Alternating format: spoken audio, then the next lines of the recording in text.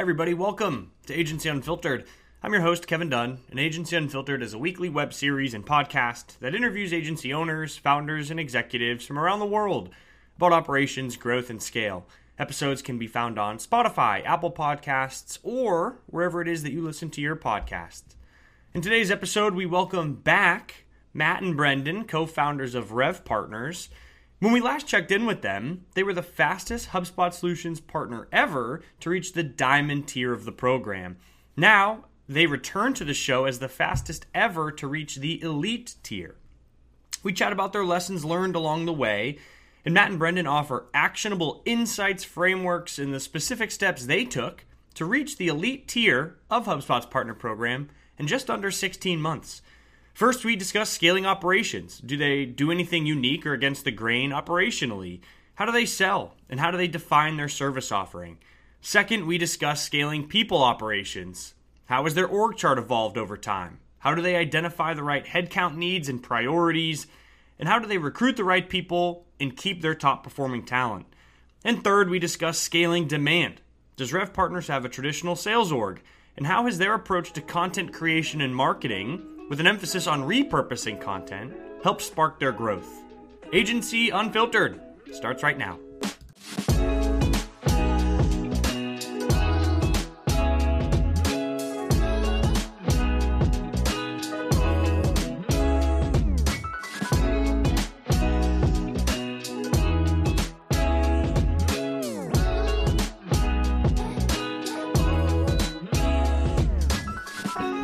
Brendan and Matt, welcome back to Agency Unfiltered. How are we doing, guys?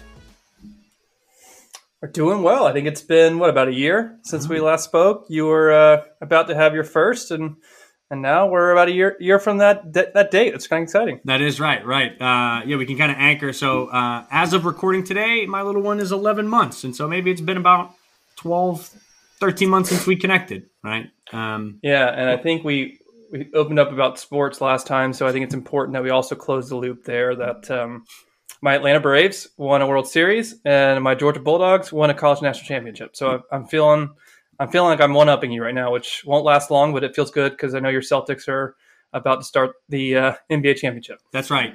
You took a lot of flack, but a lot of sports life has been lived to better support the life of Atlanteans and Georgians. So you get to take that victory lap, and hopefully by episode 3 we can circle back once more and really talk about the success of this Boston Celtics team. Homegrown, real great squad, depth, defense, but yeah. That's great. Well, Matt doesn't care anything about sports, so that's why you're also hearing him be very, very quiet. Oh, I love sports. I do not care about the Atlanta Braves or any teams that complain about losing that have winning teams. So that could be all Boston sports teams and all Atlanta sports teams that have winners. Where I'm from Mississippi, we don't even have a team. So that's more my stance. Yeah, so you're Switzerland. You're staying out of it. Which is fair. But I like to think that you'll just root for Boston, at least in this NBA series, for me, in support of what I got going on. And maybe the next episode we can talk about Freddie Freeman and that whole departure. I can imagine that's a sour spot, you had to go there, didn't you? Yeah, all right. But I got to get one more lick in, We can talk about Mookie Betts, too, if you'd like. That's all right. Fair. Teammates now, to be honest. Yeah, that's right. Well, guys, Rev Partners continues to climb the mountain that is the Solutions Partner Program. And I think last episode we talked about a very rapid ascension to, I believe, the Diamond tier. And so it sounds like you have some even more exciting news to drop in this episode, which is really like the bedrock of the rest of the conversation. And so I'll let you guys share the success story to kick us off. I'll do it then. I'll keep it nice and succinct. When we first came last time, we were the fastest to platinum and diamond. And so when we left, it was, are you going to be the fastest to elite? We said yes. And so we're back to say we're now the fastest to elite. So it's platinum in 3 months, diamond in 5 months. The elite took longer, took total of 15 months.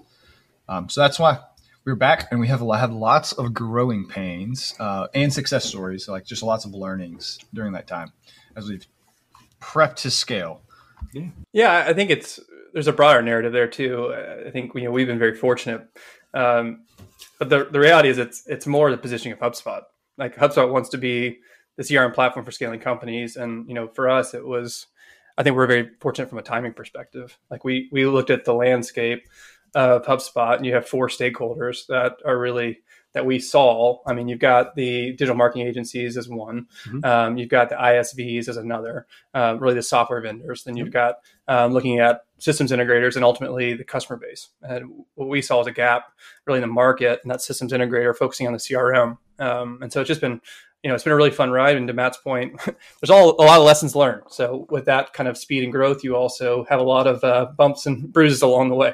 Yeah. Well, the crux of this podcast is to dip into the growing pains and lessons learned. And certainly, again, congrats again. It's such an impressive feat. And so I'm excited to dig into all this stuff and more. Sounds like you read an opportunity, you hypothesized on an opportunity and it paid off, right? You mentioned scale a couple times. That feels like the theme of the episode, the scaling edition of Agency Unfiltered. And categorically, I think we should hit on a number of different things, right? We can talk about operations, internal operationalization of certain processes, things there, how you scaled. We can talk about people. I can imagine growing from platinum to diamond and elite. There's a impact to your org chart and the types of folks you need to hire, the quantity of folks you need to hire. We can get into that and more. And then I think just demand, right? And how you kept business in the door. I think there's no secret. Some of the metrics to obtain to reach a lead, right? Those are not easy tasks. And so you need to build a marketing or a sales engine to feed the business with that type of demand. So we'll cover all that and more if that sounds good. But maybe the best place to start, and let me know if you guys agree, is around scaling operations. And maybe more specifically, and let me know if it's too broad, but would you attribute your rise to elite in the speed in which you did it to anything that you're doing that's unique or like against the grain or against the norm from like an operational perspective? Was that the secret sauce? That's a hard question. I'm thinking. Oh gosh. So I'm going to say yes, because I think yes is the right answer in this instance. Fair. Okay.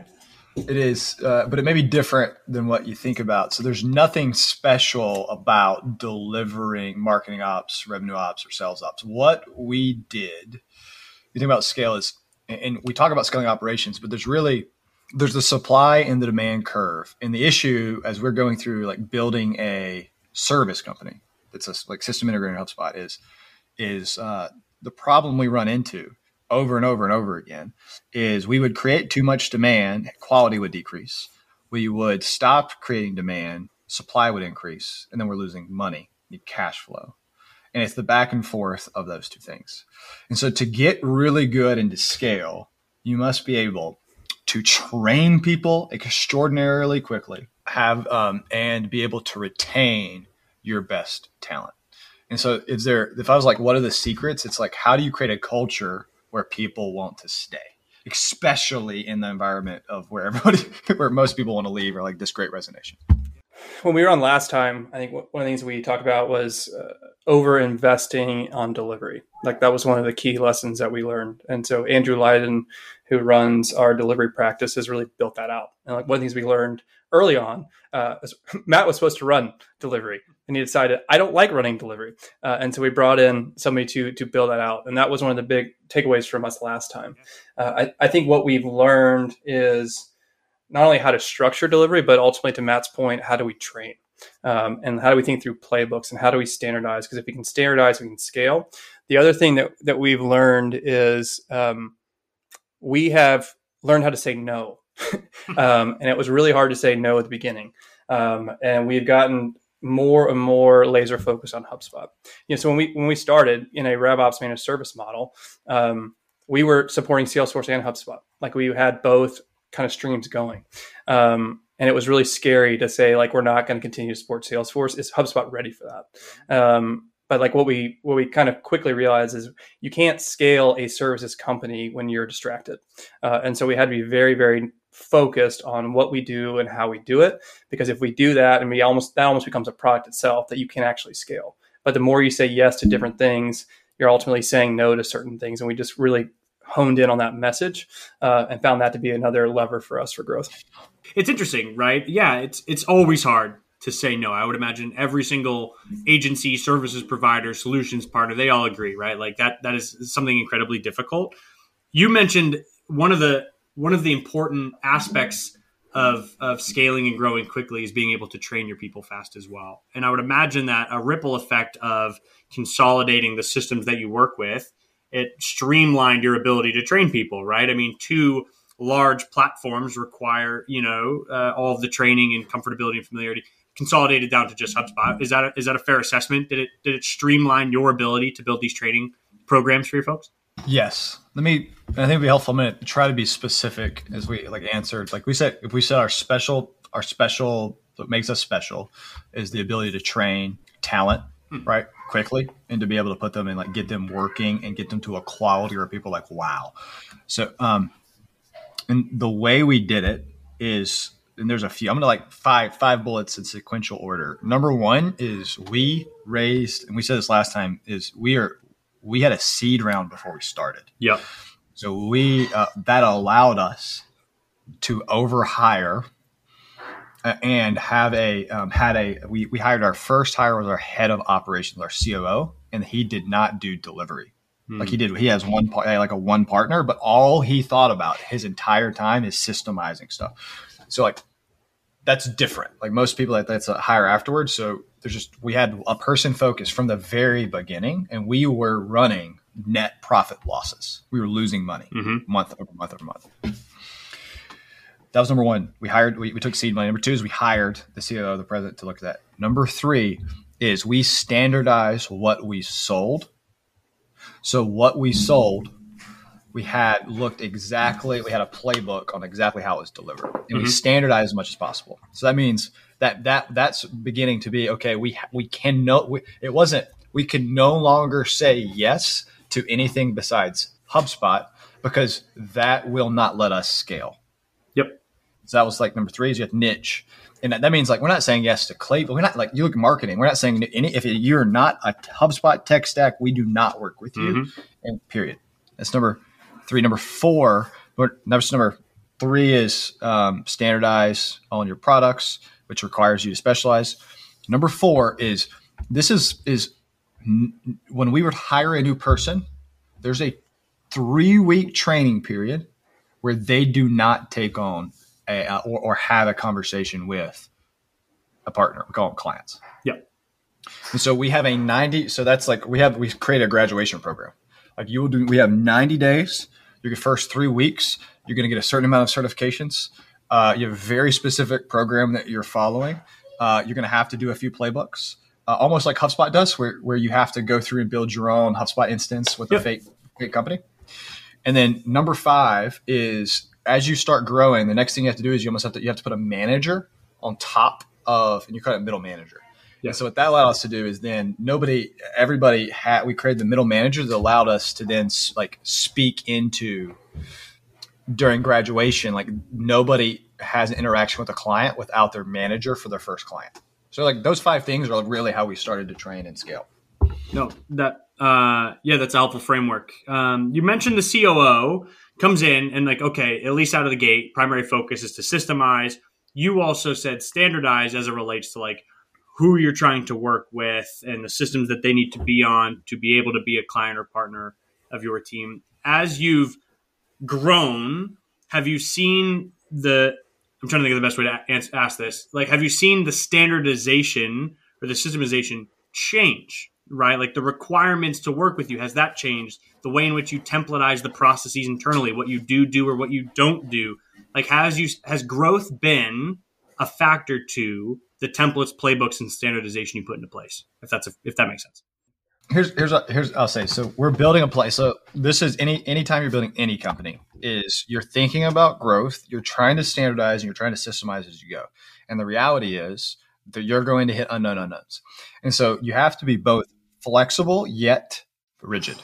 And so how do you incorporate that? So when you think about we took a system, and this is what I think Leiden did a great job of, is how do you create RevOps and we do specifically right, is a very isolating job.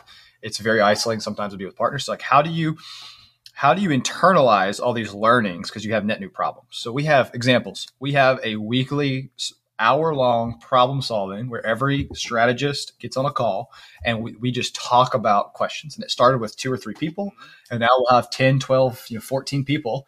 And it's just, people are just giving lessons to each other. Here's the problem I have. How did you solve it? So we did that. That's number 1. Number 2 is in Slack, we have a HubSpot channel, and we're just constantly asking questions and answering. And then it goes to the and that's on top of training. So you're coming out is the only way you can learn or standardize. And we're taking all these learnings. We created a playbook team.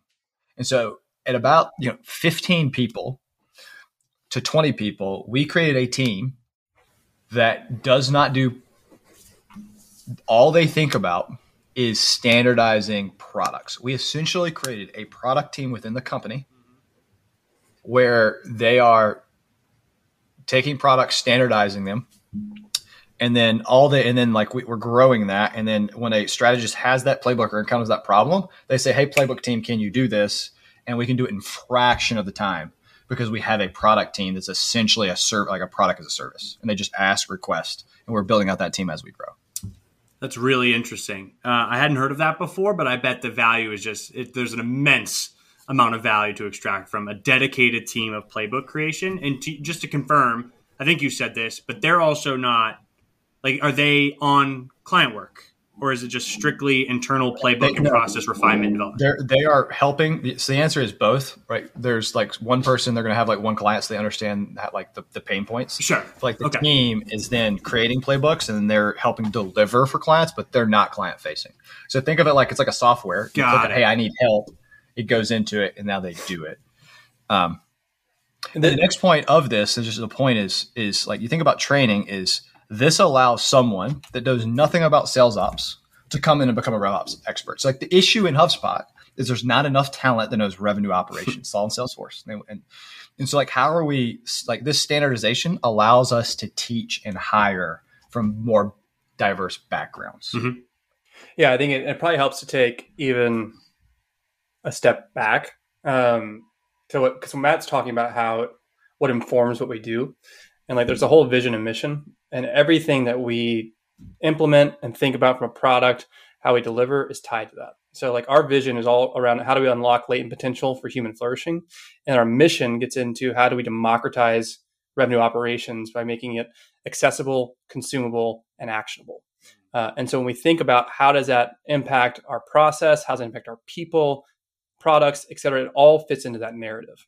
And so what Matt's talking about when we think about playbooks, that's leverage. That's also how do we democratize revenue operations? Because if we can create a translation layer, then we are allowed, like the recruitment becomes much easier because we have a training program in place to bring people on, and we can effectively scale. Yeah, no, that's great. No, thanks for bringing it back to kind of the mission. I want to get into the training program in a second, but you first need people to enter that training program, right? And I think you've alluded to this too, built a playbook team, actively growing the playbook team. How else have you shaped and built out and put together your org chart in relation to the growth that you've seen as an organization? Like what's your approach for building out the team as the company grows? Where are you allocating headcount?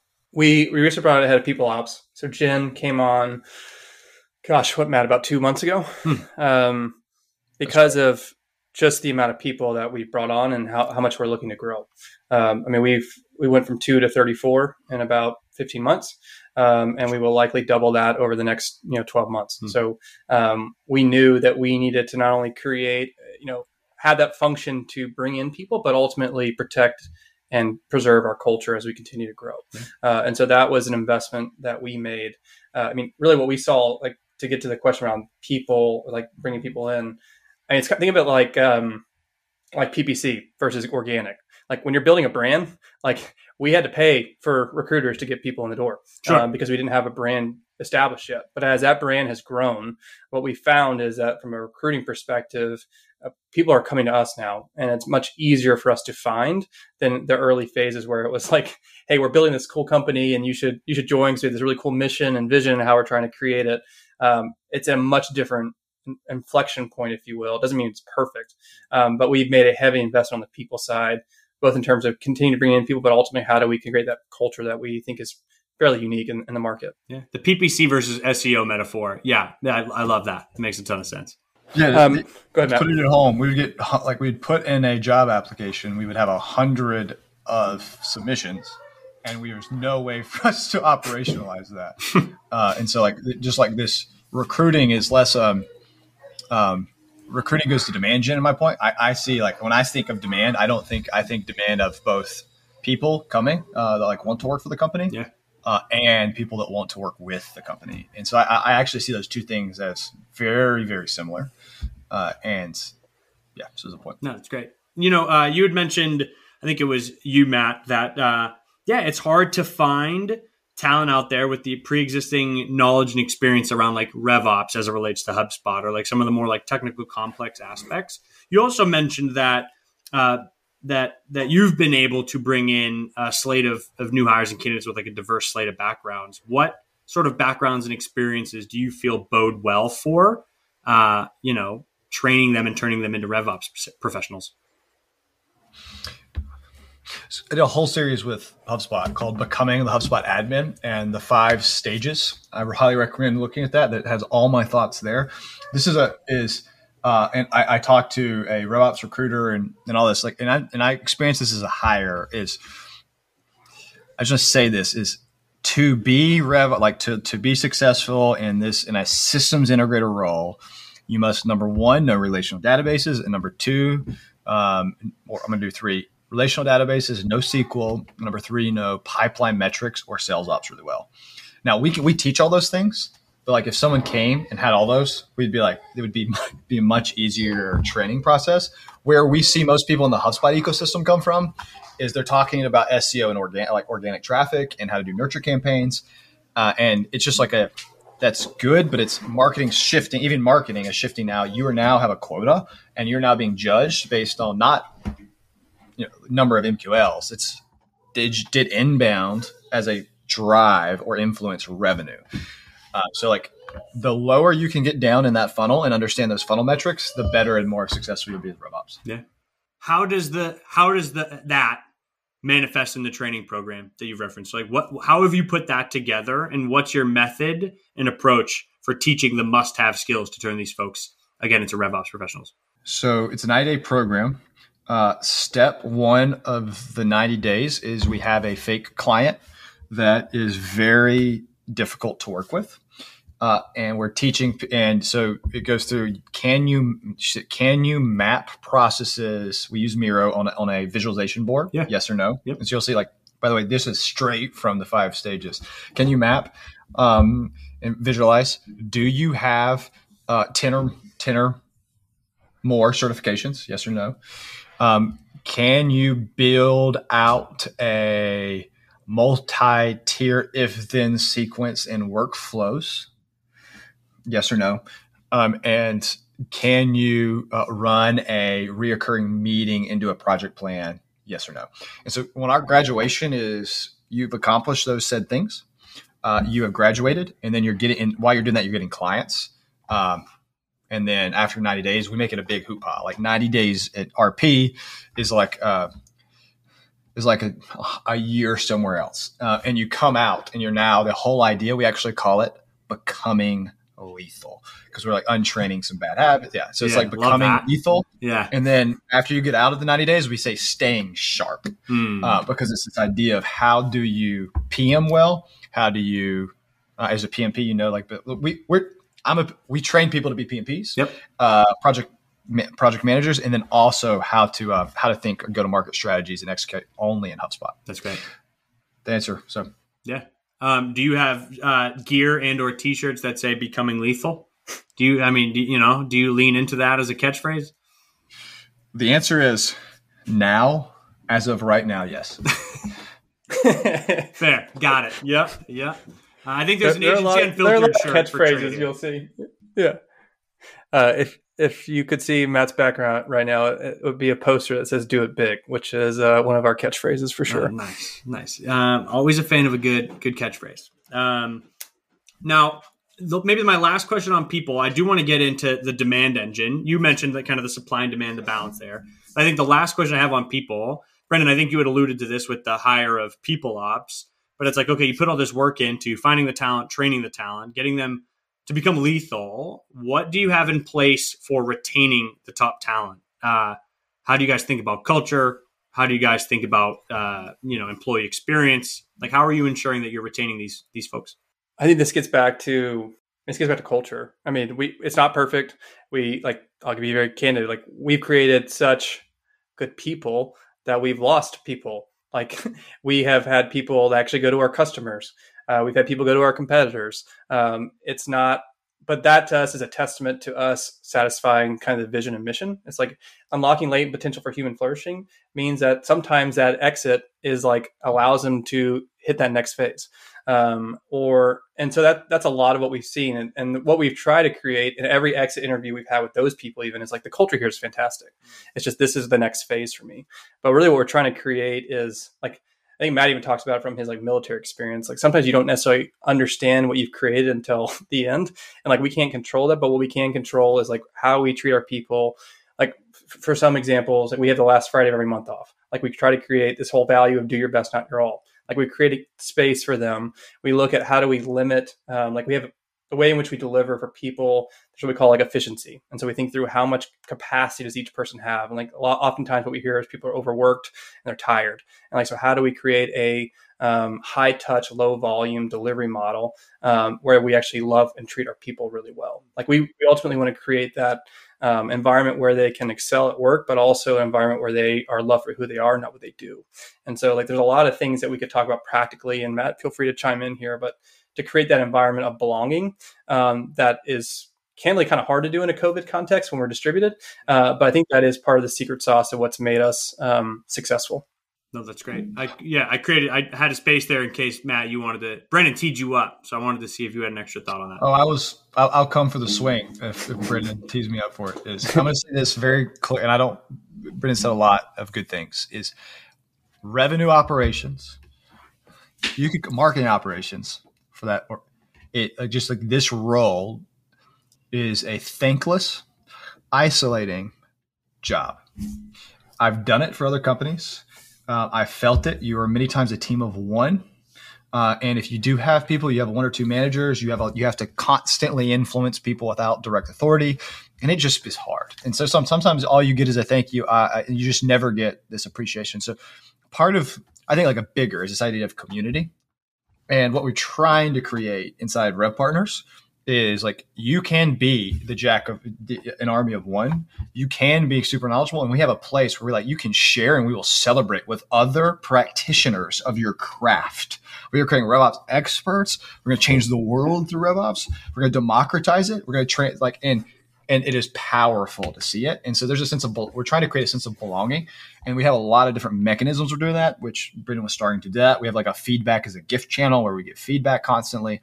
We have Bonusly, which is where we give Bonusly points, which is real money. And you can we give everybody $10 a month where you can like give money away to people when you see something awesome.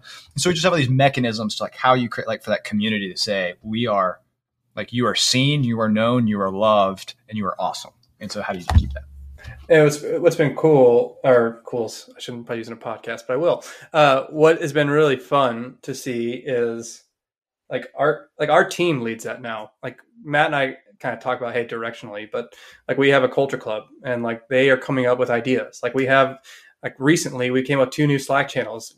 One's called like Winning, Look What I Did. And it's all tied to like the value, because as Matt mentioned, it's a pretty lonely profession, but like there are things that we are doing for our partners that may not get recognized. And so it's like a forum for people to see what's been created. And it speaks to our mission.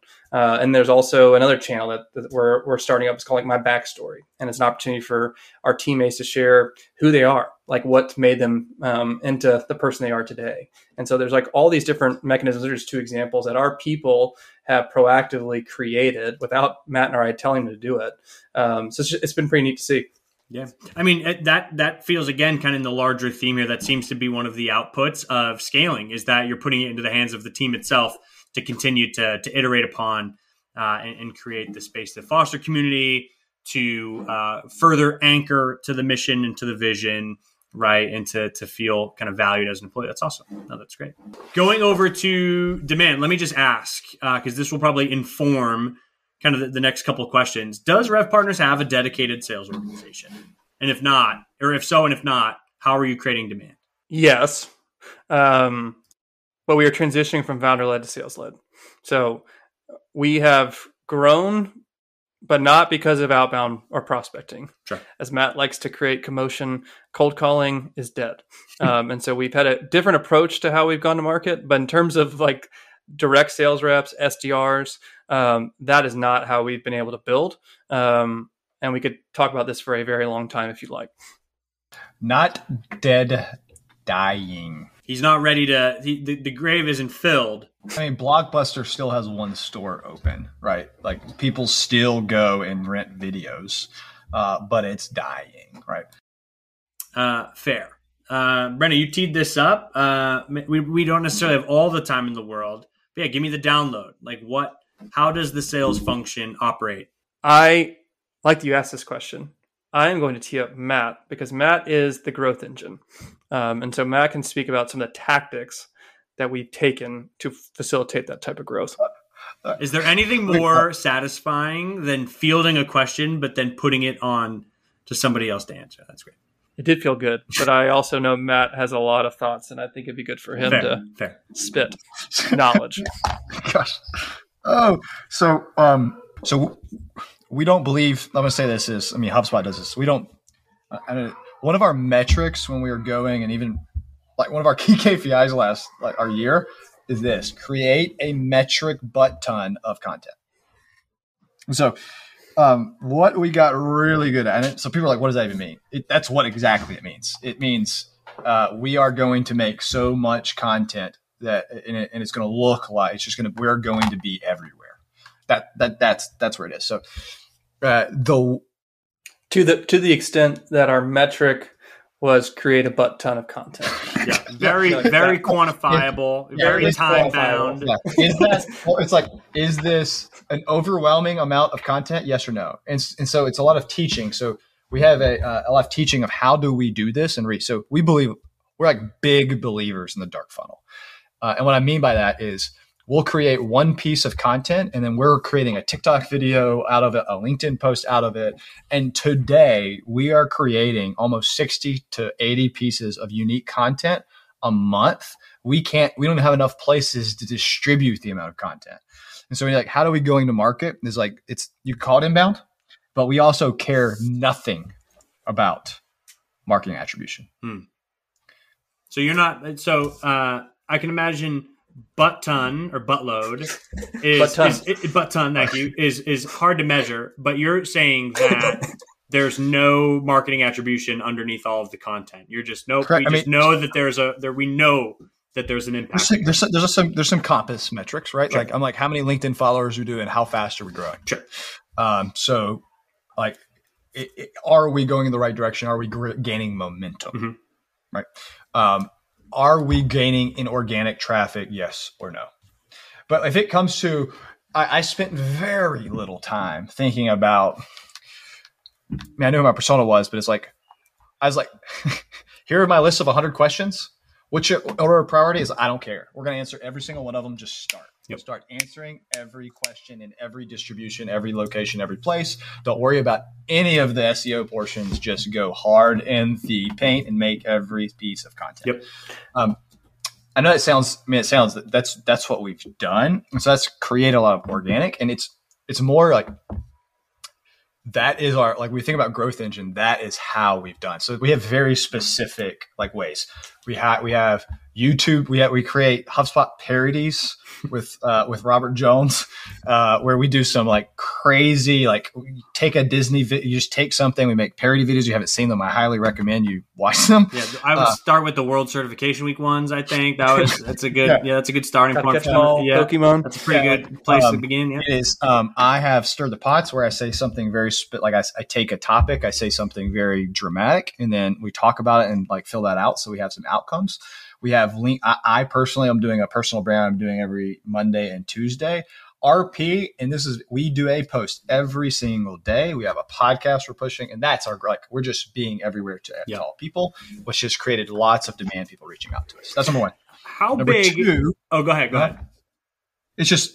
Then we have partners. So like very specifically, because we do sales ops, we then are going to reaching out to like VCs and PE firms, right? So like when you think about our two and all of it, like all this cover creates really easy warm intros to all people.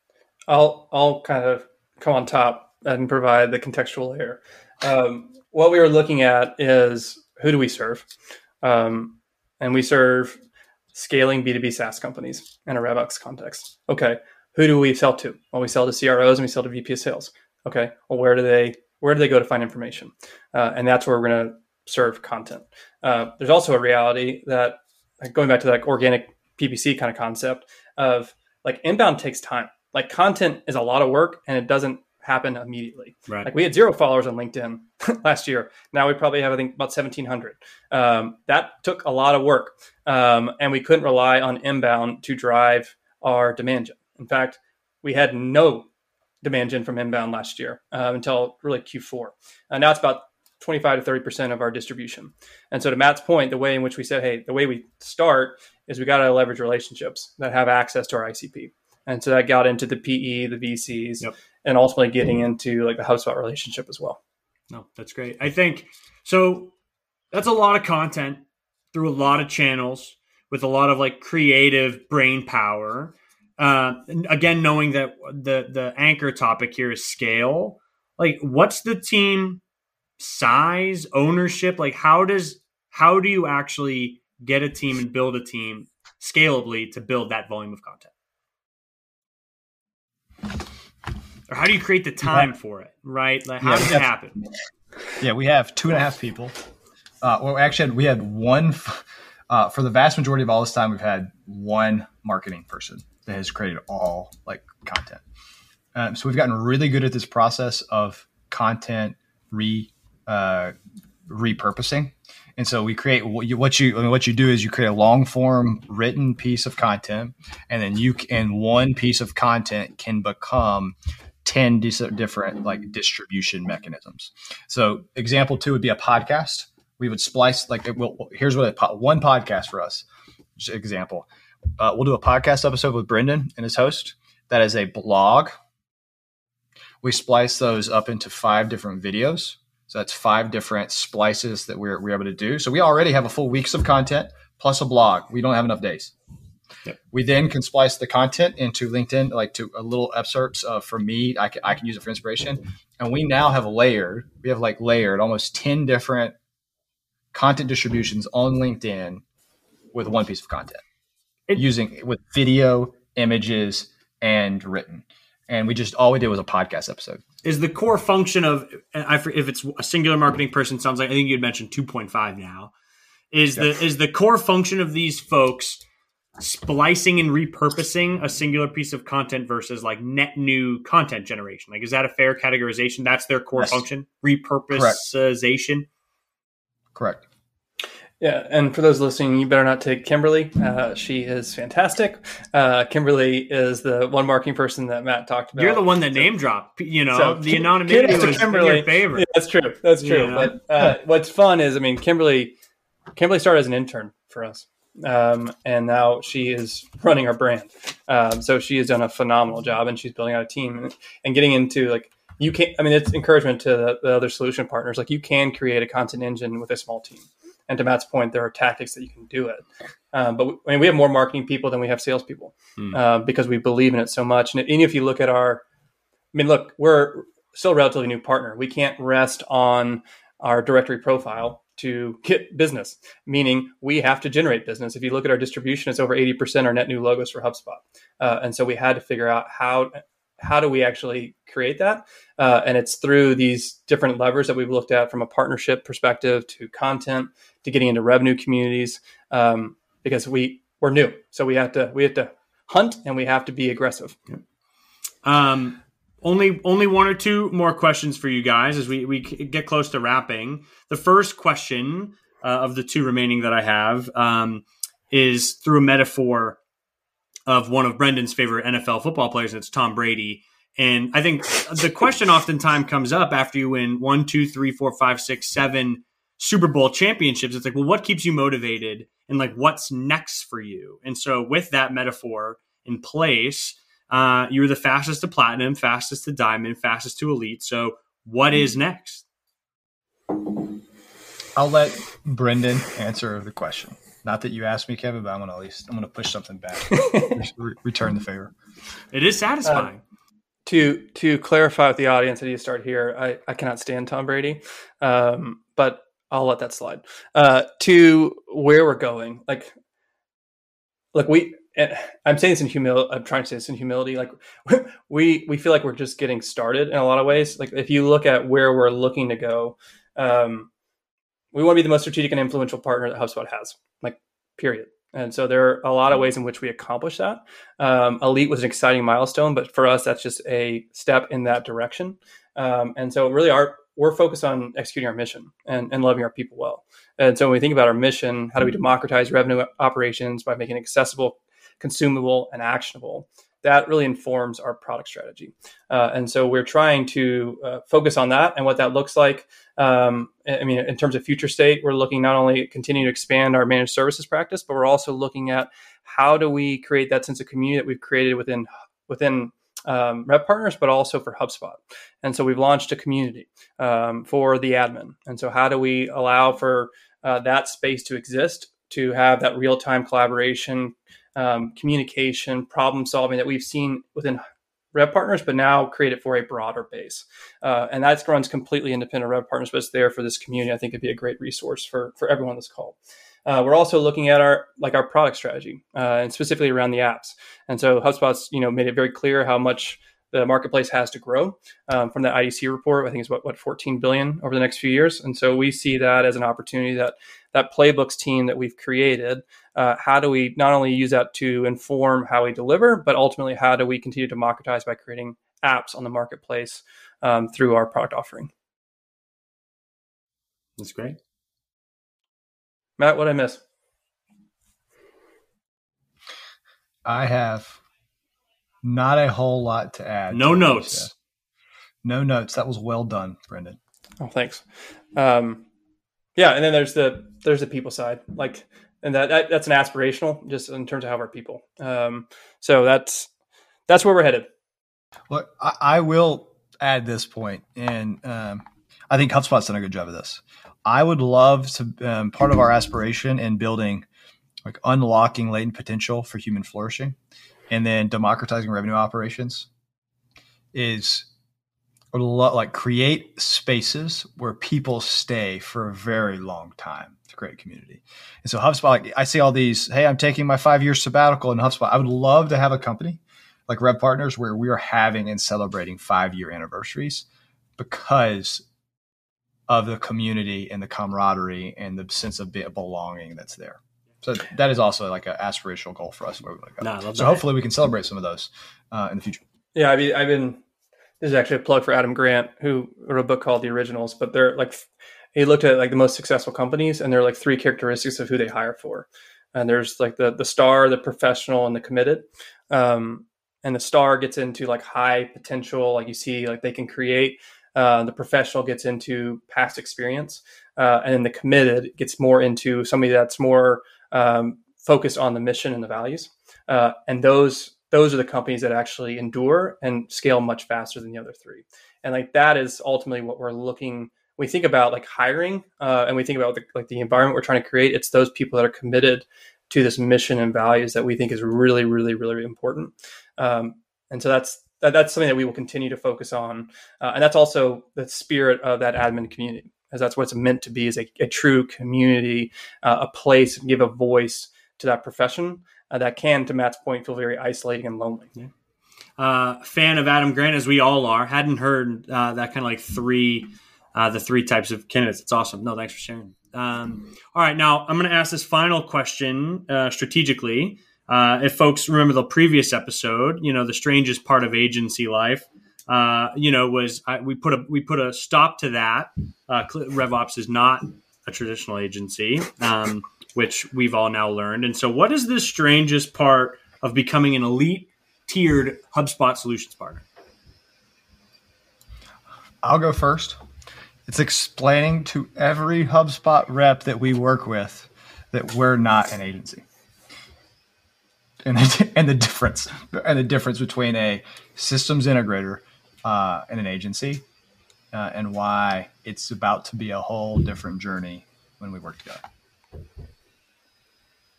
That's great. What about you, Bren?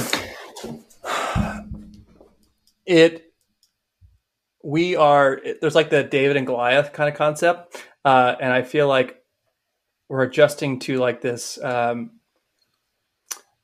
being called elite just feels different. And I feel like I'm appreciative of it, but we also like to kind of be the underdog. Mm-hmm. And having the elite designation kind of feels like it changes the script a little bit. And I don't know how I feel about that. So that has been a little bit different. Also strange. Yeah, Sure. We like to make noise, and now it feels like it kind of goes against that. But that would be the strangest thing from my perspective. About how do we adjust to this new normal? I'll sit on this for a second. I love that. It's like before we were crying baby, and sometimes, and it would be cute. But now we're like angry toddlers when we yell. And so like, it's different. It's just like a different environment. Yeah. And we can be in different. Yeah. So it is a different feeling. Well, guy, I know systems integrators unfiltered doesn't exist. So I appreciate you, coming down and hanging out with us normies at Agency Unfiltered. I appreciate it. But guys, that's all I have for you. So we'll certainly wrap here. Thanks so much for sharing your insights and your experiences. Congrats again on Elite. But always a pleasure to chat with you both. Thanks for coming on.